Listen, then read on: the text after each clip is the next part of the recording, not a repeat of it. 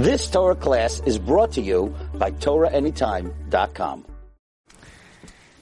Here's an unknown siman that I don't think too many are aware of. Everybody knows about the rimoin and the apple and the honey and the tzimis and all the various simanim that we partake of the night of Rosh Hashanah. But here's a good one that I don't think many are aware of, even though I think most people already partake of this particular food item. The minhag of Rabbi Kiva Yosef Schlesinger, the author of Lev HaIvri, his minhag was, on Leil Rosh Hashanah, he would have a potato. And he would eat the potato, and he would say, V'ha'aretz ezkar. Tapuche adama. V'ha'aretz ezkar.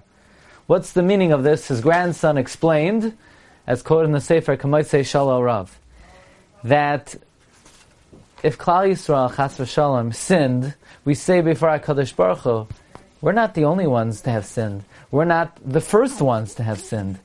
It's the Adama that rebelled against HaKadosh Baruch Hu and did not produce eitz that the wood tastes like the fruit. Hashem said, eitz peri oisa pri.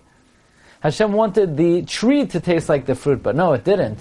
The tree did not taste like the fruit. Instead, the tree only produced fruits, eitz oisa pri.